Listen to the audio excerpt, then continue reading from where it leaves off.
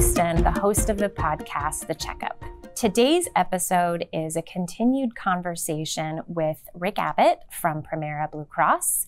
We had a conversation October 10th for World Mental Health Day in an episode where we ended up focusing a lot on addiction. We heard a lot of comments from a lot of different people and realized we had a unique opportunity to continue a conversation that not only would perhaps help our fellow humans, but shed some light on new treatment options that are available and help to continue to reduce stigma around addiction. Rick Abbott is back with me today, as is Stephanie Papes. She is the CEO and co-founder of Boulder Care. They are a digital treatment program, and I am really excited for you to hear from her about new solutions to some problems that have been around a while. Thanks so much for having me, Danielle. Welcome. Tell us a little bit about yourself. Absolutely. So I, prior to founding Boulder Care, spent most of my career in healthcare, and I'm really passionate about innovation from multiple angles, certainly technology, as we're doing now, but also new payment reform and public policy.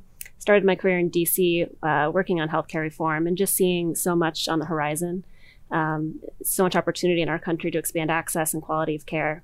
So was in venture capital investing, and I think entrepreneurship and venture capital, some of the most powerful ways we have to affect change very quickly in a very large industry.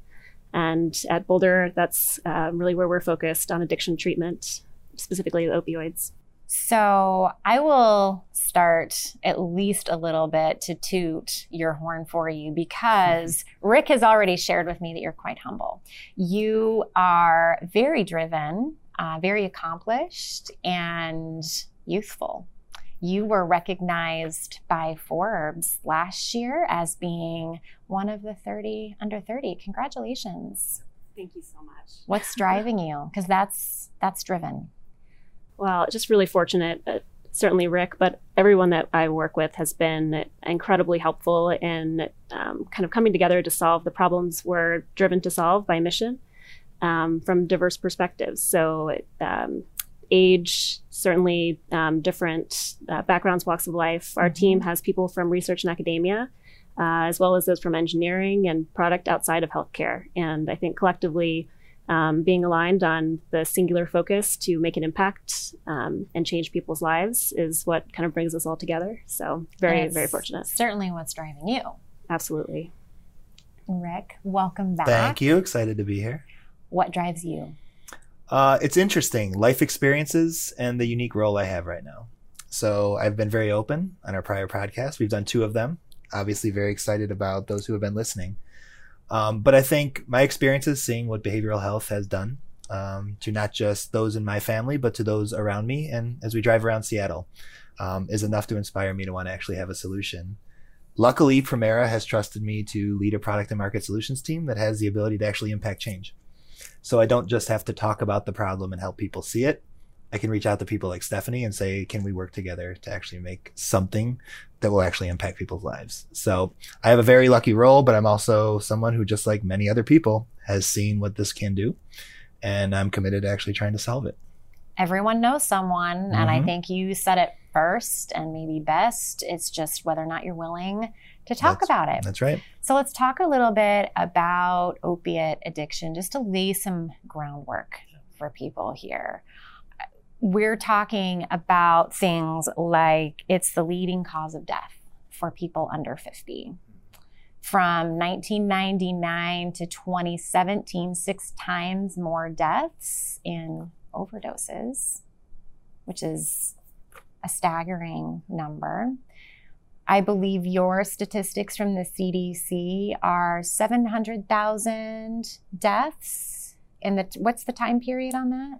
The same time period you quoted, and about 130 deaths per day, 70,000 last year. Right. So when we talk about catastrophes and things that we attach catastrophic kinds of deaths to, the Vietnam War had 58,000, a little more than 58,000 deaths, 147,000 deaths in Afghanistan, in the time period of since 2011. On 9/11, just under 3,000 people died.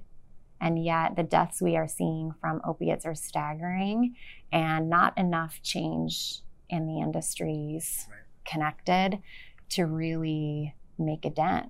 We're sitting back on our laurels. We are. And one of the stats I quote, it's a small plane crashing every day.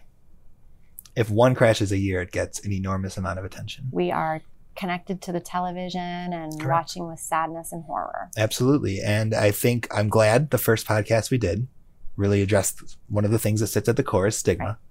And not enough people being willing, open, and honest about where they are because they fear judgment or because we may lack enough empathy or compassion to help them. So I think we are past the point where we can sit idly.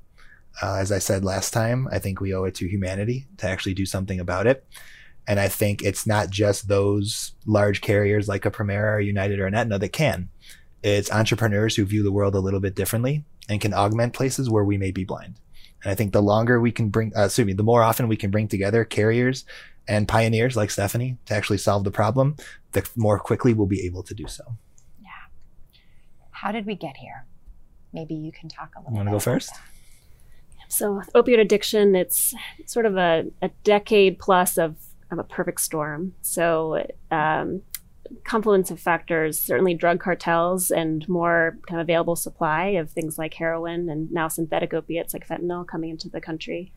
You've probably read a lot about the pharmaceutical companies and the role that they may have played. A lot of marketing to physicians claiming that OxyContin and other painkillers were not addictive, which we know is certainly not the case. Big fat lie. Can we call it that?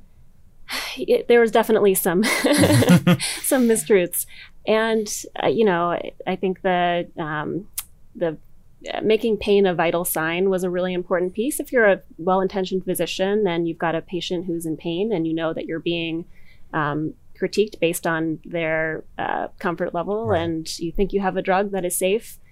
I think a lot of people with good intentions, and we just ended up in a very dangerous place. And now that is perpetuated over time with a number of other regulatory and kind of predictable economic incentives. But there is a severe treatment gap. And as you quoted, loss of life that's entirely preventable.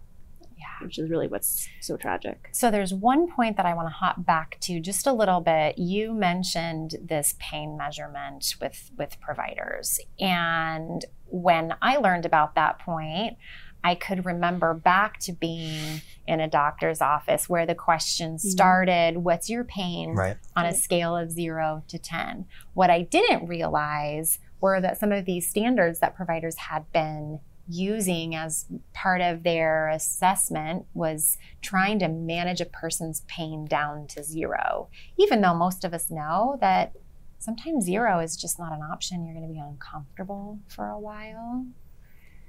So the number of scripts started from there. The horses got out of the barn. Well, in all healthcare, there's always trade-offs, and people may have preferences about, their quality of life that they can talk about with their physicians. And when you have now chronic pain patients actually in this sort of pendulum swing, who are unable to get medications that they really do need, or that they've been on for so long that now they're experiencing severe withdrawal and discomfort. Those are patients that may not identify as being addicted in the same way, but they are experiencing the very same thing as others who've stopped taking opiates and really need support. Yeah. So let's talk about what support treatment looks like today, or maybe to the point that we're coming today. Yes, I'll say a couple different things. So a large problem is out of network. When people need to go through the treatment to actually become detoxified, or go through the psychological or psychiatric treatment to actually understand their addiction and how to manage it, et cetera. To address both of those, on the one side, a large number of the facilities that do the work are out of network. And they are compensated in a way where the more times you see them in a fee-for-service model, the more revenue they can generate. Some of them go so far as to not bill members, which the member views as removing a financial barrier to treatment. But the reason they don't do it is because if we found out what they were doing, we would take action, or so would the OIC, the government, et cetera. So by not billing the member, because a $20,000 bill would catch your attention, you'd wonder what happened to your insurance, they're able to hide. And then on the psychiatric or clinical social worker side or psychology side, not enough options are available in our network. We have a problem with access. So those are two things that in congruence drive a lot of this problem. So luckily, some people actively seek treatment, but 9 in 10 don't for any sort of addictive issue. And those who sit there and silent suffer are basically left to their own devices. So we don't have enough options, and we'll talk to a little bit about what we're doing here. But if we can provide safe, effective ways to allow them to go through that and potentially address some of the stigma by giving them a private way to do so, that solution might help with the two things I just highlighted, while also bring additional help to humanity. So that's why I'm excited to talk about our solution. But I think right now we are doing the best we can with a limited set of resources whose incentives are not well aligned. Right. I would love to share just two quick separate examples of people that I reached out to through my social network who were willing to share about their struggles. And if you think that you don't know anyone, go pose the question, right? I was surprised by the number of people who responded and some of the people who did, because I had no idea. One of the people mentioned that likely treatment would have not even been something that he could have done or accessed had his dad not been in a position to pay completely out of pocket for a detox inpatient program that was thousands of dollars, but left the detox program to really have to try to figure it out on his own. This was a decade ago, so I think we've learned some things in the process, but there's a lot of gaps that I think you're going to talk about in that spectrum. The other was someone who was more reliant on a nonprofit kind of approach and didn't have that kind of financial support. And her talking about what it was like to even have an assessment. You have to walk in at least twice to even get an assessment. After the assessment, you wait months for a bed. At what point are people just falling off the ladder because it's too far up and it's too frustrating and it's easier to stay high? So when we talk about what Premera identified, let's go to that place. Yeah. When you guys really have data that shows the gaps and the recurring claims, How did you identify those objectives? We obviously do a lot of work on both our fully insured and self-insured side to understand trend. And I think as we started to realize that there were more people who needed treatment than we could reasonably accommodate, and that most employers were ill-equipped to advise them where to go, we knew we had some sort of problem. The answer is not asking more facilities to build more facilities.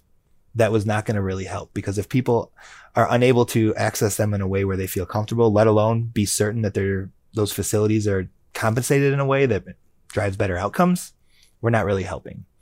So Stephanie really summarized it well when she said, we thought there might be a way to where we could use technology and, frankly, entrepreneurial spirit in a little bit more effective way. Those are things that we, as much as we strive to actually have, there will always be others who might be able to bolster our ability to support people. So I actually proactively found Stephanie specifically. It was actually on LinkedIn, based on her esteem and her accolades, but also what she had just started, which was a way to take access to a virtual platform and do so in a way that did not lose any effectiveness, did not lose any safety, and frankly, probably increased the probability that we could drive that 9 in 10 number down. So the choice was really, do we want to invest in the traditional brick and mortar approach and hope things change? Or do we want to take a chance with a company that actually is transformative and allow us to see what might happen there? So that was what led me to reach out. It was about a year ago exactly. Luckily, as you've probably seen and will continue to see, our values and our missions align really well. When I met Stephanie, they were somewhat pre-product, but they had an incredible medical team who absolutely wowed one of our medical directors here. The research they had done, the way they were able to architect a vision, and the way, frankly, they were going to execute on it one way or another, was really inspiring. And since then, 12 months later, we're sitting at this table. I'll let her explain a little bit about how Boulder Care came to be, but it was really just trying to find someone that could view the problem in a different way and help us solve it in a different way. And I'll go ahead. I was just going to ask, before we talk about how your program works, what does what we would maybe think of as that traditional treatment program, brick and mortar, what's the success rate on that? Either one of you. Speak to that. There's just so many different flavors of addiction treatment, and it's been sort of the wild, wild west for a long time. Anybody can do anything, maybe? Unfortunately, there are, facilities that hold themselves out as addiction treatment programs, but they aren't offering what's really the gold standard evidence-based treatment for opioid use disorder, which is medication-based treatment. So if you're a rehab facility or an outpatient program not offering medications like buprenorphine, that's a huge gap. And not only are many, I think 2/3 still not offering medication, they're actually not allowing it within the walls of the facility, or telling patients that they're not really in recovery if they're taking these medications, which is harmful. Because the difference between someone who has access and is taking those medications versus not, there were some really big numbers attached to the likelihood that someone would stay clean. Absolutely. Can we call it that, staying clean? I want to be mindful of are some of my words a little antiquated when it comes to addiction and treatment? Danielle, it is just so incredible that you asked the question. And so that's what we do every day, is ask the question. Yeah. And what we've kind of come to on the term clean is, we have a couple of rules of thumb. One is we always use person first language. So we say things like person with substance use disorder or with opioid addiction rather than addict, right? And so I think that's one helpful framing. And the other is for words like clean or dirty, would we use these words if we were talking about another medical condition like diabetes? We probably wouldn't say someone's blood was dirty if not, insulin levels at healthy levels. So I think that's an amazing question that just shows we're all trying to combat stigma and kind of reframe the way that we're thinking about addictive disease. So thank you. Well, when I think about what are the ways that all of us can be part of a solution, obviously, again, what we've been doing isn't working. And what we see outside our walls and what we see in our community, it demands us to do something different, or just say, let's just send people to prison, or just expect that they're going to fail. And I don't think that's a good option. And that's why these things really will change. Yeah. So, and to your question about medication or buprenorphine, you're right. It's absolutely striking. The death rate just by taking the drug at all cut in half right away. So it's sort of a miracle drug in many ways, in that it's protective against overdose. If you're taking Suboxone, it has Narcan or naltrexone actually in the dose, so that if you are to overdose, you will not be at risk of fatality. And over time, the longer you're taking medication and in treatment, the higher likelihood of recovery, up to the point of at about 3 years when you have an 85% plus lifelong rate of sustained recovery. So there was an interview that you did with a doctor, Dr. Wilson, and I found it online. It was a really incredible interview that really dug deep into things like prescriptions and outcomes. One of her quotes from that article around pharmacy was, if it's so easy for, and I'm paraphrasing a bit, if it is so easy for a cartel to deliver heroin to your door, then we should be able to get prescriptions to you to help you beat your addiction. Yeah. We say sometimes, people aren't failing, they're being denied success, opportunities to succeed. Barriers. So many barriers. And you two spoke about it a bit on your last episode, but we look at the patient journey, as a services company trying to solve problems with both technology, services, whatever we can do to make the patient experience better. And from start to finish, from the day that you are as a patient seeking treatment, to every step of, getting into your program and staying in it over time, we know this is a chronic disease and that the brain takes time to heal. 6 months is when you really start to see all of the medical effects of staying on buprenorphine, but we just aren't getting people there because it's too challenging in a brick and mortar environment to remain in treatment. The barriers are quite high. And can the brain heal? If someone's been in addiction phase, can the brain go back to what it was pre-addiction? It's what's really incredible about 20 plus years of research now. We actually do have data to be looking at those things. And we're just not leveraging all of the advancements in medical science that we've made. So we have PET scans that show what the brain looks like with prolonged opioid use. And when you look at these images and you see how much has happened, just physiologically, the fact that we are telling people that 30 days should completely cure them, or that talk therapy in a church basement is a medical treatment, it's just not accurate. And so the kind of beauty of having these objective sources of clinical data and peer-reviewed literature is that we do have answers. And if we follow the evidence and actually get people the care they need, they do get well. Is it safe to say that the treatment protocols that are mostly being used today are just far behind of what the evidence shows? Absolutely. So Rick very kindly complimented our clinical team, and they truly are the most extraordinary group of people. And they have all the answers. They've been doing this work for 15 plus years in challenged care settings.